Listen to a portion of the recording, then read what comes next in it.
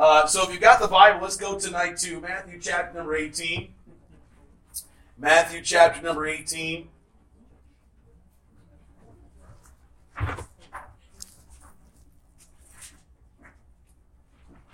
I heard about an old couple. They've been married for many, many years, 50 years. And they were sitting by the fireside. And he looked over to her, and he had a romantic thought. And he said to her, "After 50 years, I've found you tried and true." Her hearing wasn't good, and she said, "Eh?" He said, "After 50 years, I've found you tried and true." And she said, "After 50 years, I'm tired of you too."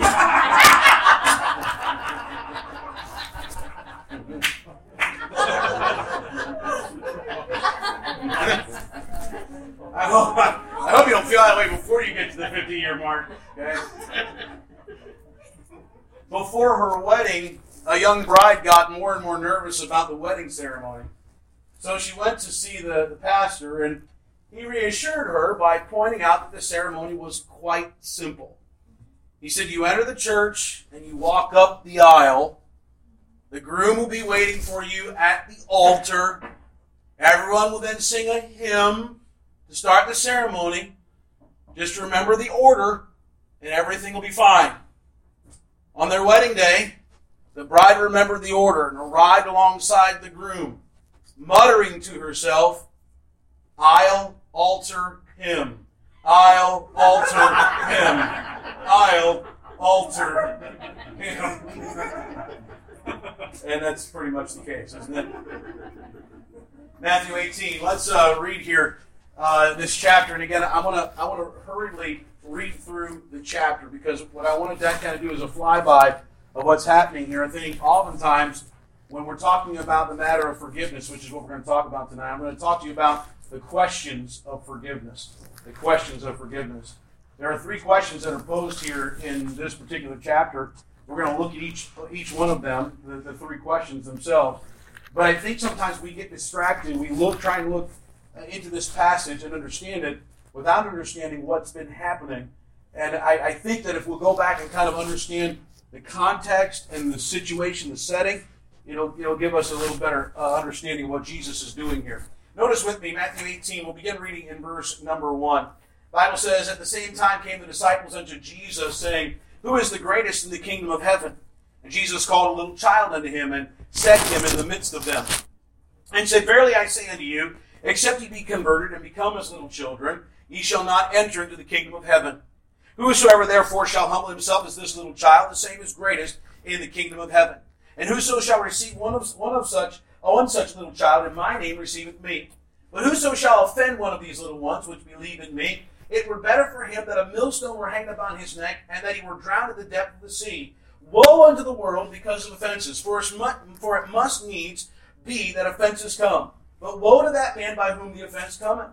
Wherefore if thy hand or thy foot offend thee, cut them off, and cast them from thee. It is better for thee to enter into life halted or maimed, rather than having 2 hands or 2 feet to be cast into everlasting fire. And if thine eye offend thee, pluck it out, cast it from thee. It is better for thee to enter into life with 1 eye, rather than having 2 eyes to be cast into hell fire. Take heed that ye despise not one of these little ones. For I say unto you that in heaven their angels do always behold the face of my Father which is in heaven. For the Son of Man is come to save that which was lost. How think ye, if a man have 100 sheep, and one of them be gone astray, doth he not leave the 99 and goeth into the mountains and seeketh that which is gone astray? And if so be that he find it, verily I say unto you, he rejoiceth more of that sheep than of the 99 which went not astray. Even so, it is not the will of your Father which is in heaven, that one of these little ones should perish. Moreover, if thy brother shall trespass against thee, go and tell him his fault between thee and him alone. If he shall hear thee, thou hast gained thy brother. But if he will not hear thee, then take with thee 1 or 2 more, that in the mouth of 2 or 3 witnesses every word may be established. And if he shall neglect to hear them, tell it unto the church. But if he neglect to hear the church, let him be unto thee as an heathen man and a publican. Verily I say unto you, whatsoever you shall bind on earth shall be bound in heaven, and whatsoever you shall loose on earth shall be loosed in heaven. Again I say unto you, that if 2 of you shall agree on earth as touching anything that they shall ask, it shall be done for them of my Father which is in heaven. For where 2 or 3 are gathered together in my name, there am I in the midst of them. Then came Peter to him and said, Lord, how oft shall my brother sin against me, and I forgive him? Till 7 times? Jesus said to him, I say not unto thee until 7 times, but until 70 times 7. Therefore is the kingdom of heaven likened unto a certain king, which would take account of his servants. And when he had begun to reckon, one was brought unto him which owed him 10,000 talents. But forasmuch as he had not to pay, his Lord commanded him to be sold, and sold his wife and children, and all that he had, and payment to be made. The servant therefore fell down and worshipped him, saying, Lord, have patience with me, I will pay thee all. Then the Lord of that servant was moved with compassion, and loosed him, and forgave him the debt. But the same servant went out, and found one of his fellow servants, which owed him 100 pence.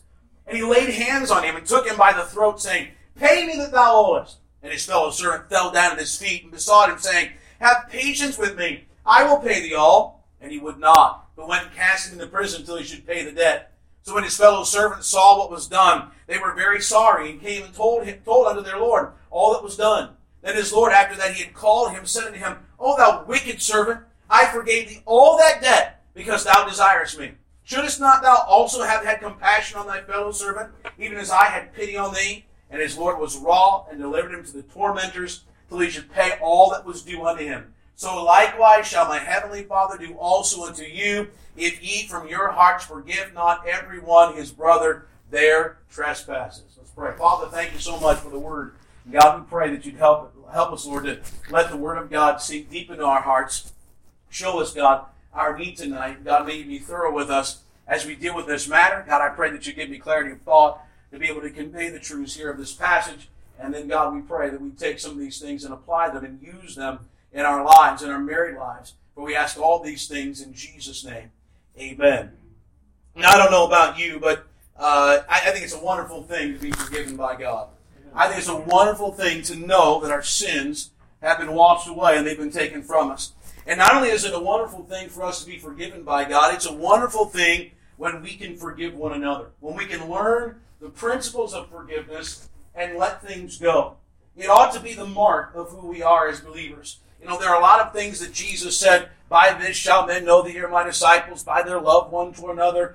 He told us that there were things that people would identify as fruit, as marks of a believer. And I think that forgiveness is one of those marks. The ability to be able to release someone from the penalty of their sin as God has forgiven us. Of course, we know Ephesians 4:32, the Bible says that we should be kind towards one another, tender-hearted, forgiving one another, even as God for Christ's sake hath forgiven us. So we have a responsibility to forgive one another, responsibility to forgive our brethren. But I think sometimes we forget that when we're living in our married life, that we're not just living with our wife, or we're not just living with our husband, we're not just living with a spouse, we're living with a brother or sister in Christ that deserves the exact same forgiveness that we would give. But for some reason, the rules for forgiveness that we apply in our regular everyday lives or in our church life, they don't seem to apply when we get into our homes. For some reason, those people, the woman we love or the man we love,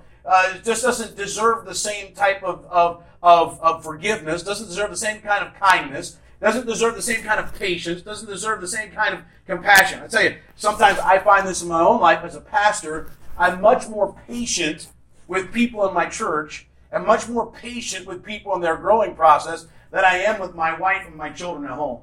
That I'm willing to extend more grace and I'm willing to extend a little more leniency to where they're at and what they're doing and kind of give them a pass on things and I am to give people a pass. And I'm much more willing to look past people's fault and know that they didn't mean it or that there wasn't something that they really intended than I am to do that in my own life, in my own heart. Now, I don't know about you, but there are times in my life when I do things that are just absolutely and galactically dumb. Okay? I do things that are stupid. Okay? Every once in a while, I cause myself harm. I cause myself pain. I cause myself, just by my own stupidity, I just make dumb decisions. I think that you would be honest, if you're honest with yourselves. There are always times when we all do things that we say, that was just stupid. And I'm thankful that I'm not paying more of a consequence for that. Now, when you do something that's stupid, something that you know that is just dumb, how long do you stay mad at yourself?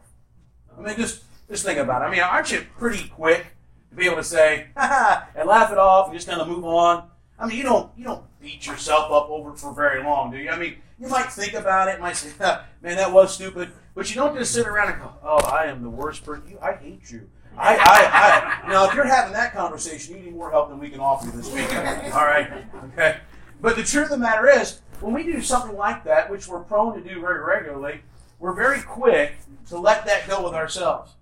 You know, the truth of the matter is, when the Bible teaches, when we get married, the Bible teaches that we become one flesh. And that we are to treat and love our husband and our wife as we would ourselves. So let me ask you a question. Why are you so quick to forgive yourself and not quick to forgive the one that God has bonded to you?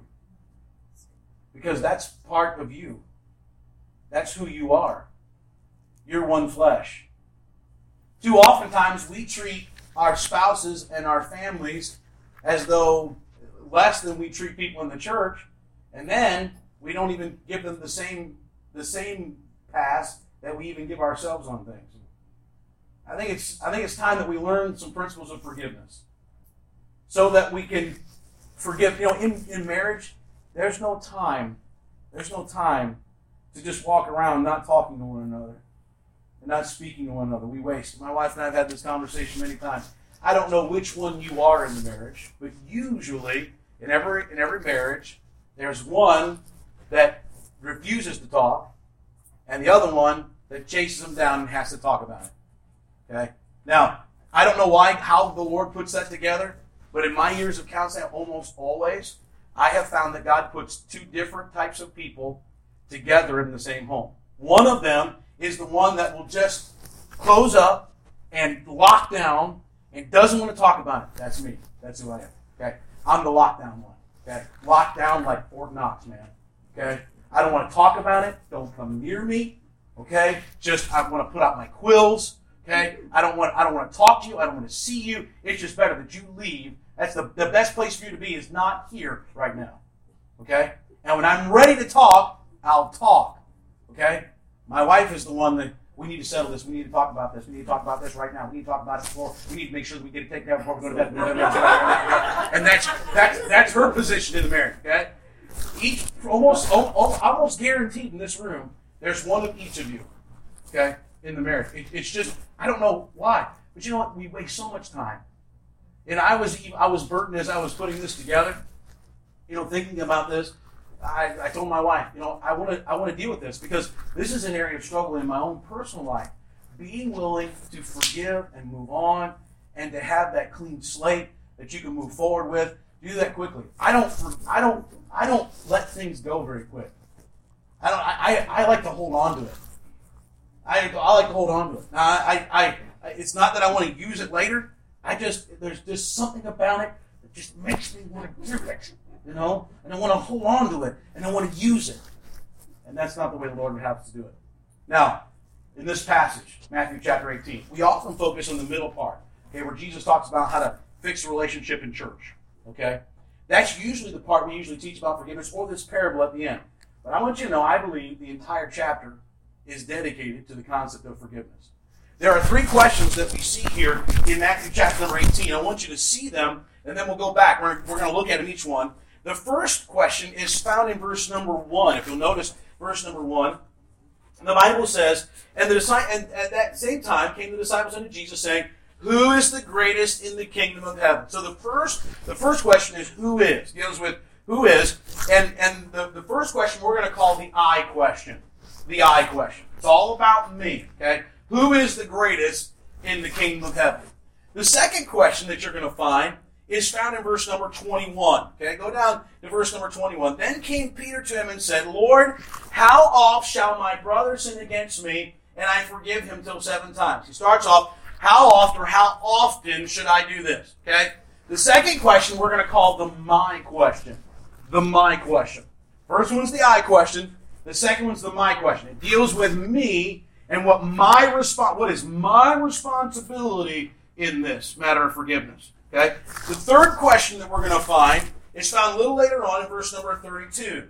Notice the Bible says, then his Lord, this is in the parable, then his Lord, after that he had called him, said unto him, O thou wicked servant, I forgive thee all that thy debt, because thou desirest me, shouldest not thou also have had compassion on thy fellow servant, even as I had pity on thee? Okay? And the concept is, O thou wicked servant. Okay? The last question we're going to talk about is the why question. The why question. So, again, I'm trying to make it easy for you to remember. The I question, the my question, and the why question.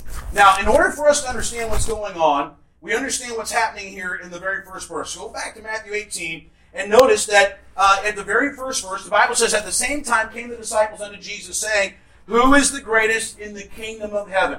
This whole chapter is predicated upon a discussion that the disciples have been having about who's the greatest in the kingdom. Now, they haven't been just having a discussion about it. I want you to know the Bible says they've been disputing about it. They have been arguing about it. Now, you say, I don't find that in this passage. Hold your finger here and go over to the book of Mark for just a second. Mark chapter number 9. Mark provides for us exactly what they've been doing here, and I think you'll understand a little bit better if you'll follow me. Mark 9, look at verse 33. Mark 9, 33.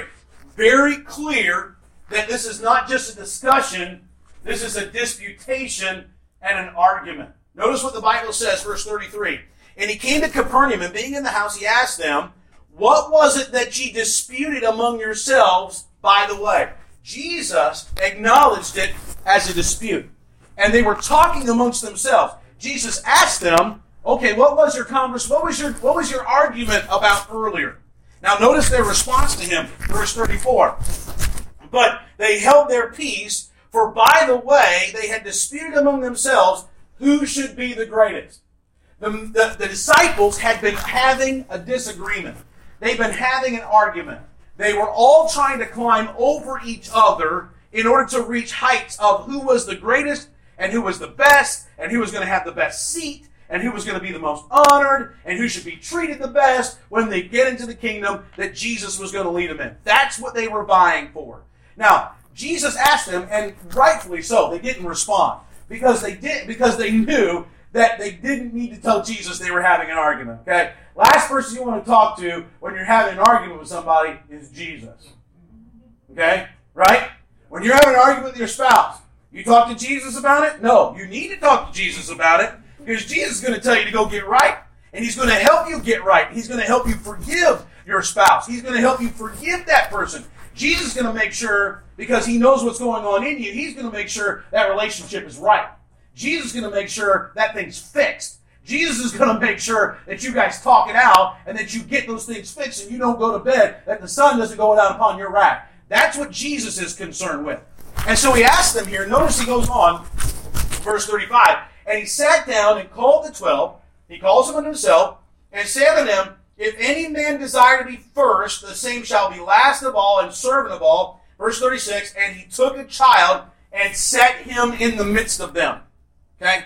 Now, go back to Matthew 18. What happens in verse number 2? And Jesus called a little child unto Him and set him in the midst of them. It's the exact same story, except Mark provides for us the details of the fact that they were disputing amongst themselves. They were arguing with each other. Okay? So here's what's happening. Jesus' little church, okay, is having its first division. Jesus' little church is having its first fallout. They're having its little argument. So I'm going to tell you, this whole chapter is about Jesus fixing their relationship with one another. This whole chapter is not talking about the little ones. And listen, you can't understand what Jesus is saying about the little ones unless you understand what's happening in Mark 9. And that is, they're all arguing with one another. They're not talking to one another. They're angry with one another. They won't tell Jesus what the problem is. And so He's going to make them look like fools by teaching them a simple point. And so what He does is He brings a child in and He sets him amongst them. Now, Jesus brings a child in. Notice He says in verse 3, and He said, verily I say unto you, except ye be converted and become as little children. Now, I am not disputing the fact that we have to have childlike faith in order to enter into the kingdom of God. But remember, the concept of the kingdom here in Matthew 18 is what they've been arguing about. They've been arguing about who's the best in the kingdom. So the issue for Jesus is about them arguing about who's going to be the best. Notice He says, verse 3, He says, ye shall not enter into the kingdom of heaven. That is, you can't even get in the way you guys are acting. He said, you guys are all acting like you're the best, and all of you want to be treated with great respect, and all of you want to sit at the best tables, and all of you want the best seats. He said, I'm telling you that not a one of you is going to even get in the way that you're behaving, the way that you're acting. And he goes on and he emphasizes in the next verse, notice he says, whosoever therefore shall humble himself as this little child. Why did Jesus say that? Because their problem was pride. The Bible is very clear that the Proverbs 13 and verse number 10, that by pride cometh contention. When you're having an argument in your home, that argument has come about by pride. Someone is proud. Someone is unwilling to bend. Someone is unwilling to give. And that's exactly what has happened. These men, rather than, and Jesus is trying to teach them, that the key to the kingdom of heaven is not about how high you can climb and who you can climb over. It's about how low you can stoop. And you better learn in your marriage that if you want your marriage to succeed, that the principle of servanthood that you need to learn is a principle of humility. Stop trying to climb over the person and get to where you want to go, and start learning to stoop under that person and be a servant in your marriage. Because that will help you if you'll humble yourself and stop just eating the cake of pride and filling yourself and feeling like you're the most important one. That's part of our problem. Our problem is we feel like we're the most important one. It's the reason why we don't want to solve the problem. It's the reason why we don't want to talk about it. It's the reason why we clam up and we don't want to have, and we get angry and we push people away. We feel like our feelings are most important. We feel like we're the ones that's most important, and our feelings haven't been considered. Nobody knows how I feel, and nobody cares, and it's all this big pity party that we have. It's exactly what's been going on with the disciples.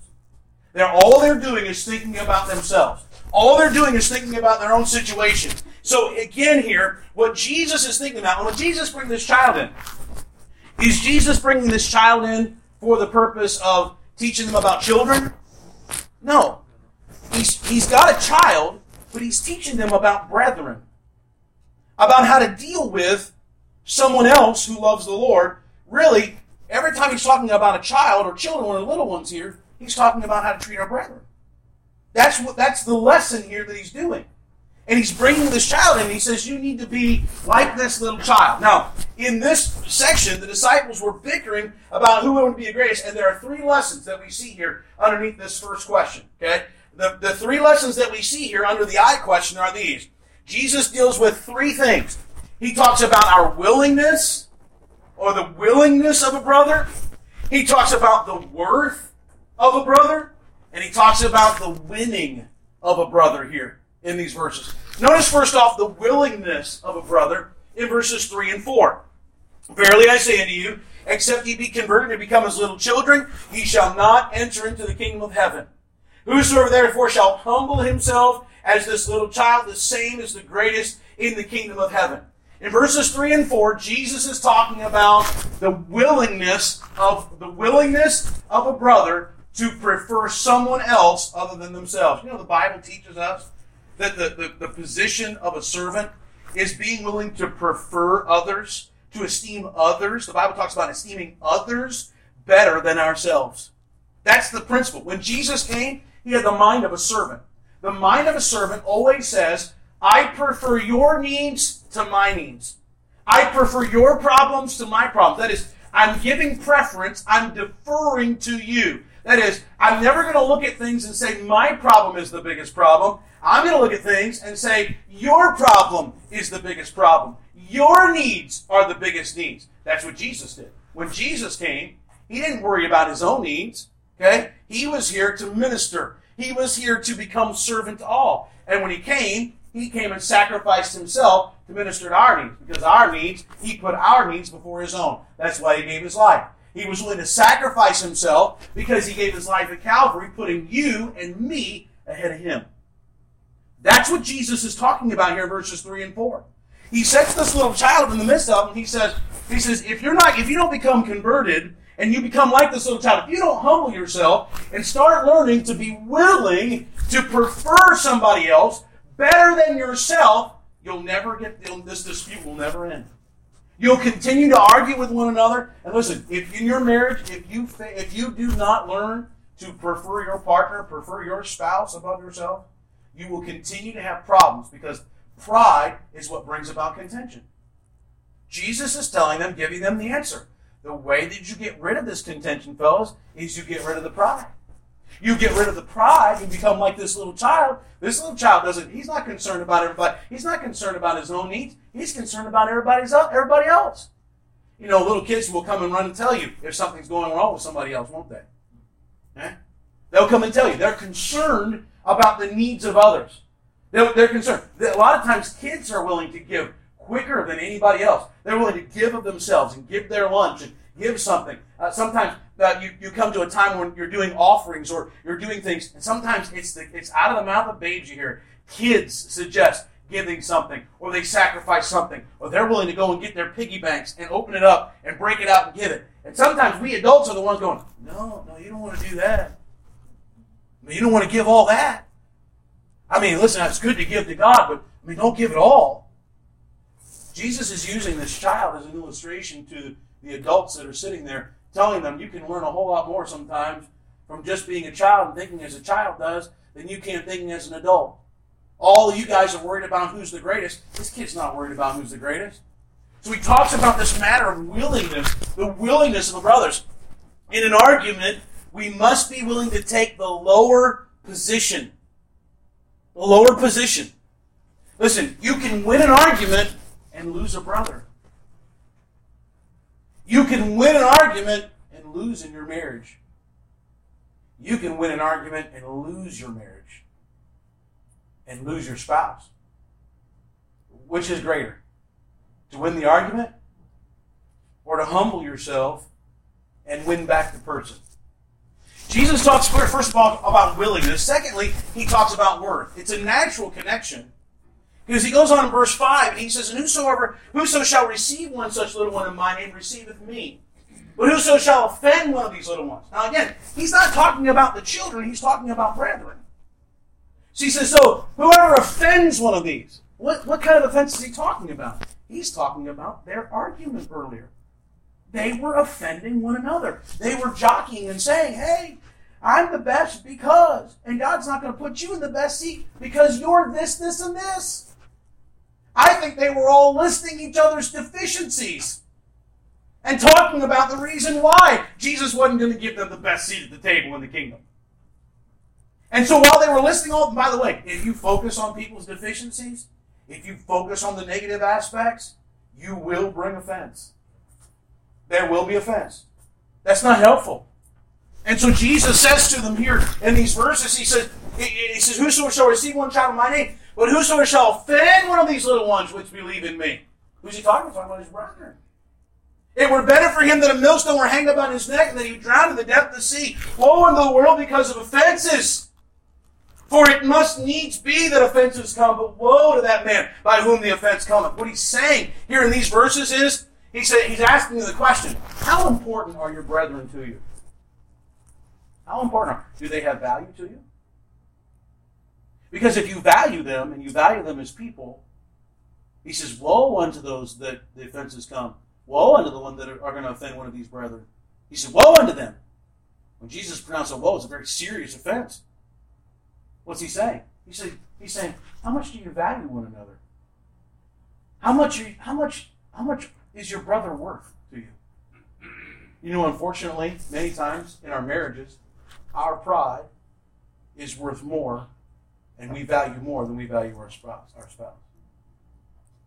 When you fail to humble yourself, when you fail to exhibit the willingness you need to humble yourself, what you're saying is, I value me more than I value this person. When you fail to get things right with that person at church, when you fail to get things right with your spouse in your home, you're saying, I prefer me above you. And Jesus is asking the question, how much are they worth? Notice he goes on, continues this. Wherefore if thy hand, verse 8, if thy hand or thy foot offend thee, cut them off and cast them from thee. That is, if that's what's going to offend them, get rid of it. Get rid of it. He says, it is better for thee to enter into life whole or maimed rather than having 2 hands or 2 feet to be cast in everlasting fire. And if thine eye offend thee, pluck it out and cast it from thee. It's better for thee to enter the light with 1 eye rather than having 2 eyes to be cast into hellfire. He said, listen, you've got to value people more than you value yourself. And if something is going to cause an offense, if something's going to bring the offense about, get rid of it. What is it in your life that you're hanging on to that's causing the contention between you and your spouse? What is it that's causing contention and strife? And you just are holding on to it with all that you've got and not willing to let it go. Listen, we've got to let that go, because when we let that go, what we're saying is, no. I value you more than I value this thing. I don't want to hold on to this and lose you. In fact, I'd rather walk around with a patch over my eye and be without 1 hand or maim and halt, rather than to bring offense to another brother. And if you're living with someone who's a born-again child of God, your sister or your brother in the same household. Jesus talks about not only the willingness of a brother, but the worth of a brother. He's talking about treating them with respect. And then he goes on and he uses this story of himself coming. Verse 11, for the Son of Man has come to save that which was lost. How think ye if a man having 100 sheep and one of them be gone astray? That basically, Jesus said, I forfeited my rights because I valued the one that was wandering. I came down to seek and to save. I was willing to get rid of and let go of in order to be able to come here, in order to be able to minister. Listen, we ought to value people in relationship. Then he talks about the winning of a brother. The winning of a brother. In verses 11 through 20, why did Jesus come? Well, again, to seek and to save. Jesus says when a brother offends you, go to him. Notice what he says, verse 14, even so it is not the will of your Father which is in heaven, that one of these little ones should perish. He's still not done talking about the little ones. Okay, verse 15, moreover, if thy brother shall trespass against thee, go and tell him his fault between thee and him alone. Jesus says, listen, if you're offended, you ought to go and get that right with your brother. Now, again, he's not talking to the offender. He's talking to the offended. Now let me say, the offender is usually not walking with God enough to be able to get that right. But if you're walking with God, and if you've been offended, you've got to go to the one who was the offender, and you've got to get it right. Sometimes we think, oh no, they offended me, they need to come to me. Oh no. Oh no. Not going to happen that way, right? I'm not going to go. I'm not buckling under. Let them come to me. They said it to me. They should be apologizing to me. That's pride. Jesus said, the person who has been offended ought to be walking with God, and is the only one really in the situation that can be walking with God in such a way to get this, to initiate this and get this right. You think the offender, they're the one that did it. You think they're walking with God enough to be able to get that right and come to you? No. The emphasis is placed on the person who's been wronged. He said, you go to them and you get it fixed. When our feelings are hurt, we don't want to go. That's when we sit and we just ruminate in our own bitterness and anger, resentment. Who see they can talk to me? Tell him what to do. Tell him where to go. He's going to try and come in here and tell me what to do. I'll just show him the door. I'll take all his clothes, put him on the front lawn. Right? And that's the way we act. And all we're doing is making the problem worse. Listen, some of you are sitting here and you're not even willing to think the way Jesus is talking. You're not even willing to rethink the way that you argue, because you're sitting here right now saying, that's just impossible. I can't do that. Listen, there's a lot of things that God will ask of us that seem impossible that can only be enabled by the Holy Spirit of God. Amen. That's right. That's the reason why He put the Holy Spirit in you. Listen, I heard people say, well, God will never tempt you above that you're able. God's not going to put on more on you than what you can handle. What a bunch of malarkey. I can't find that in my Bible. What I find in the Bible is God will often push me beyond my limits, so the only person that can be glorified is Him when I get it right. God is often testing us beyond our boundaries. And this matter of forgiveness will test you far beyond your boundaries, far beyond anything you thought. Oh man, now I'm going to be the one that's offended, and then I got to go and fix it. Right? Because that's what Jesus is saying. Notice he goes on here in these verses. If you will not hear thee, then take it with one or two or more in the mouth of two or three witnesses. He gives us a whole regiment on how to fix it. And by the way, he deals with disputes between the church. You want to know why? Because there's a dispute in his church. His disciples are having the first argument. And he's telling them how to get it right with each other. How to fix it. Listen, you can't ignore the problem. You can't ignore the problem. The offender isn't in any shape to get it right. When we fail to get things right with someone, we are revealing how unspiritual we are. When you say, I'm not going, I'm not fixing it, I'm not gonna talk, I'm not gonna deal with it, and first of all, you know that person's not walking with God because they offended you. And when you refuse to deal with it, what you're saying is, well, I'm not walking with God either. You're revealing your own spiritual condition by refusing to deal with it. By the way, the goal is always to gain a brother. The goal is always to gain a relationship. And say, you know what, I value you. So Jesus talks about the willingness we must have. That is to humble ourselves. The worth, that is valuing other people more than we value ourselves. And then talks about how to win them, how to achieve that. Now notice the second question. I promise the other two are not nearly as long. The first one, who is, which is the I question. The second one, how often, which is the my question. The my question. Notice Peter in verse 21. Then came Peter to him and said, Lord, by the way, this is still, the whole chapter is dealing with the same thing. Lord, he says, Lord, how oft shall my brother sin against me and I forgive him? Till 7 times? Now Peter thought he was pretty hot stuff here. Okay. Because he comes to Jesus and he says, okay, how often do I have to do this if I'm offended? I'm willing to go all the way to 7. Okay? By the way, if that's as far as we went, all of you would be divorced by now. Right? 7's my limit. We're done. Okay, right? You're done. Now here's what was happening. In Jesus' day, the rabbis, which had written many, many volumes on top of the law of God, had decided that 4 was the limit. They had said that 4 was where you ought to go. You forgive someone 4 times. If someone offends you 4 times, then that is your obligation and your responsibility.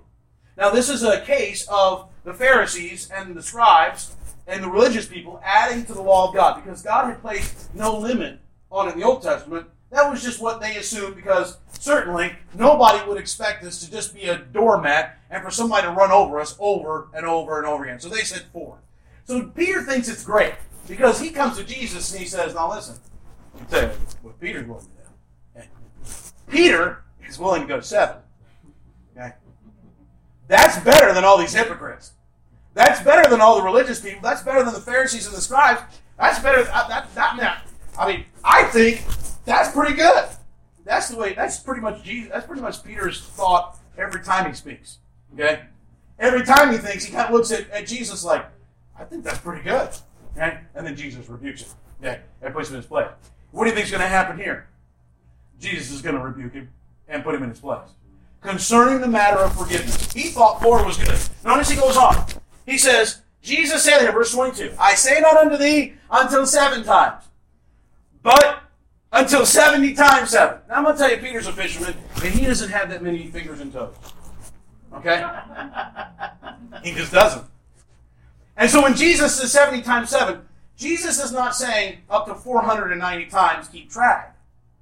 What Jesus is essentially saying is, there is no cap, and there is no limit on the matter of forgiveness. Here was Peter's problem. I was trying to think of if it's our problem. Peter's problem was this. Peter thought that forgiveness was his to give.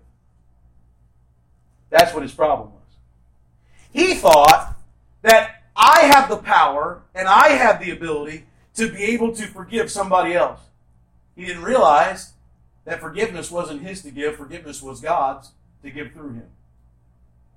Every time that you view forgiveness as me giving it, you always look at it like it's some big chore, like some big labor. Well, I'm going to forgive you again. Well, I'm going to forgive you again. Out of the depth of my heart, I guess I'll forgive you again. Well, you've really been terrible, but out of the kindness of my heart, I'm going to forgive you again. You've heard the phrase, fool me once, shame on you. Fool me twice, shame on me. Okay? That's no different than what Peter said here. That is a phrase to put a cap on the matter of forgiveness. Here's the truth. Forgiveness isn't yours to give. It's God's. And it's God's gift to give through you. And as long as you think that forgiveness is yours to give, you'll put a cap on it, and you'll limit it, and you'll think you're the greatest thing in the world because you keep forgiving. When the truth of the matter is, God's forgiveness has no limit, and you better be thankful for that. Because over and over and over and over again, God forgives us, and we come to Him having committed the same grievances and the same offenses, and telling God we're not going to do it again, and we turn around and we do the same thing again. How many times, don't raise your hand, how many times have you found yourself coming back to God with the same sin and the same problem and the same confession, and you just know that at some point God's going to get tired of it? I'm going to tell you, He doesn't get tired of it, because the blood of Jesus Christ provides for us every time that we confess and genuinely confess to God. God provides for us forgiveness. He's faithful and just every time to forgive us of our sins. And so if forgiveness is yours, then you can withhold it. If forgiveness is yours, you can choose to put a cap on it. But if it's God's, you don't have any right to determine how much people get it. And you don't have any right to determine how much you give it out. And you don't have any right to place a cap on it. And I'm going to tell you, forgiveness isn't yours. It's God's to give. And God wants to give it through you. That's why the enablement of the Holy Spirit is absolutely essential. Listen, if you have a bank account in your care, you can choose how to spend it. It's your account. Now you're going to be careful how you spend that, because you're going to know what the limit is. You're going to know what's in there. Okay, you want to make sure that you're not having an overdraft fee. Okay? You want to make sure that you've got enough in there to cover the bills that are coming in. You check that every day. You pull out your phone, you check your account, check and see what's going on, what's coming in. These things are pending. Oh, we better put a little more money in there today. Anybody else play this game? Okay? I'm not the only one? Good. Okay, good. So you're playing. Feeling like maybe you guys had some money. I was going to take up an offering. And so you're moving money around, okay? And you're trying to make sure that everything's in the right place. You're getting it? And because it's yours and you know the limit of it and the balance of it, you're very careful how you spend it.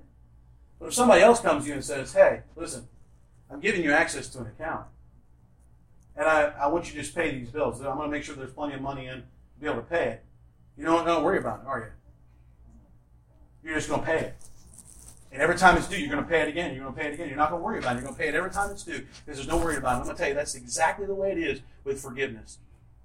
God has given you access to His account. If you'll stop taking ownership and stop believing that forgiveness is yours to give, then you can learn to dispense it every time it's due.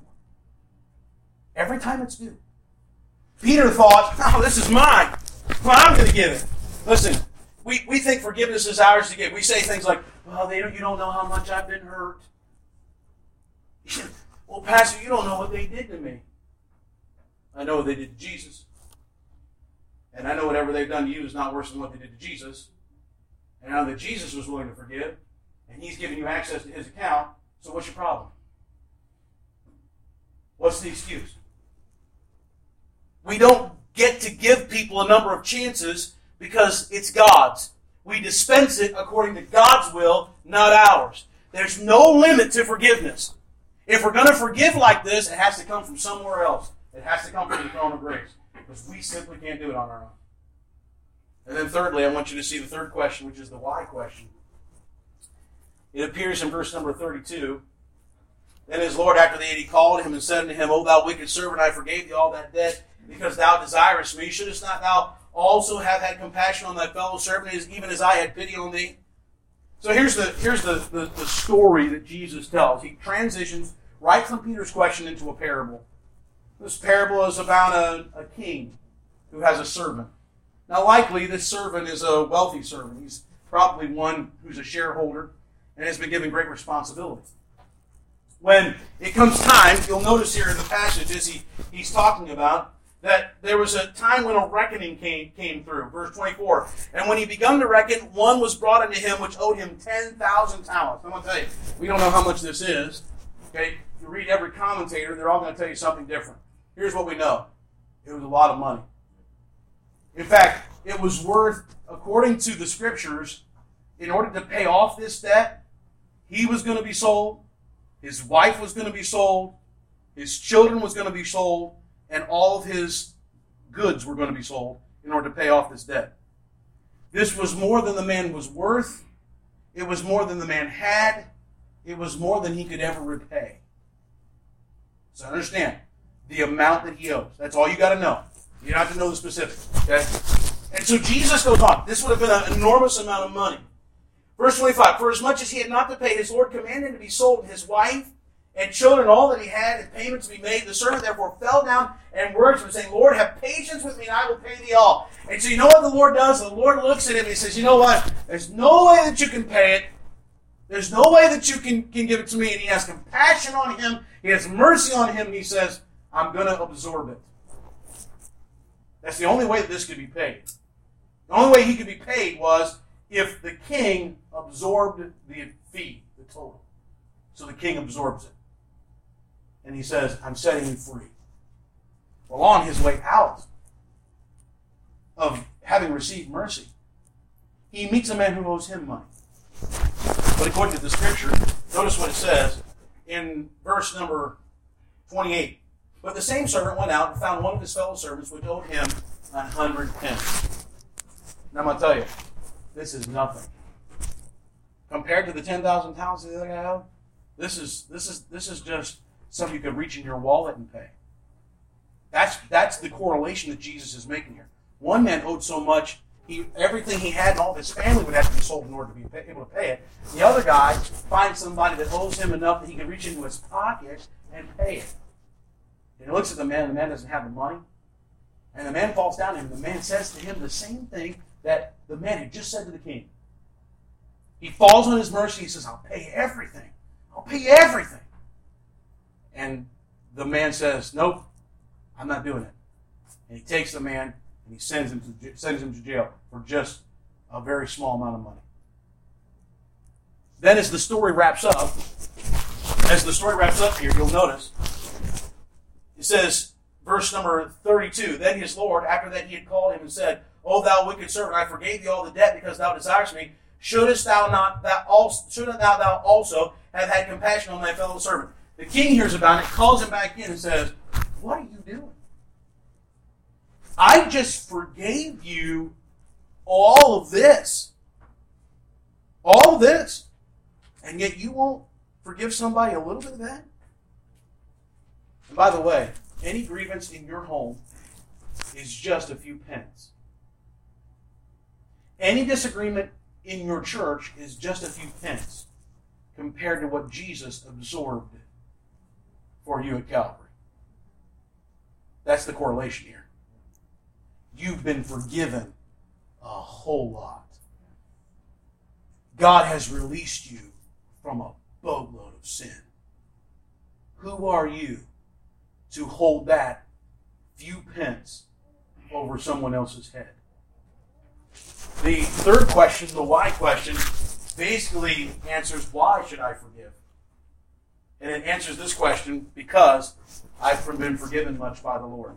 So there's three questions here. The three questions. The I question says this: life is not about me. Life is not about me, is it? It's about being humble and not about getting rid of my pride so that I can fix that relationship. The my question says forgiveness isn't mine to give. It's not mine. It's God's. And the why question. Why should I forgive? Because I've been forgiven very much. Now, some people struggle with the matter of forgiveness because they believe that in order to forgive properly, they have to forgive and forget. Let me pause right here and just kind of fill you in on what the Bible teaches in this regard. There is no way that you can forget what has been done to you.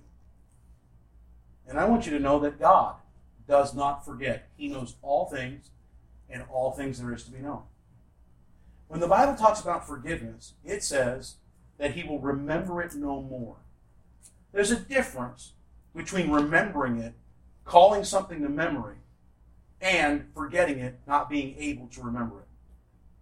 Sometimes we think we have to not be able to remember it. That's not the way God forgives. The way God forgives is He's not going to call it to His memory. That is this. Understand this. God says when He forgives you, I'm not going to talk about it to anybody else. I'm not going to bring it up to you. And I'm not going to talk about it to myself ever again. When you forgive, and you forgive properly, what you're saying is, I'm not going to talk about this to anybody else. I'm not going to call it to memory in our relationship. I'm not going to remind you of it again. And I'm not going to talk about it to myself. I'm not going to let myself dwell on it. That's real, genuine forgiveness. I think our homes absolutely must have some real, genuine forgiveness. I don't think we're quick enough to be able to acknowledge our faults and get beyond things so that life can get back to the wonderful harmony that God intended for it to be. I don't know about you. I need it. My wife and I need it. And if you need it, there are 3 questions. All of them are answered. The I question, the my question, and the why question. All of them answered by Jesus in Matthew 18.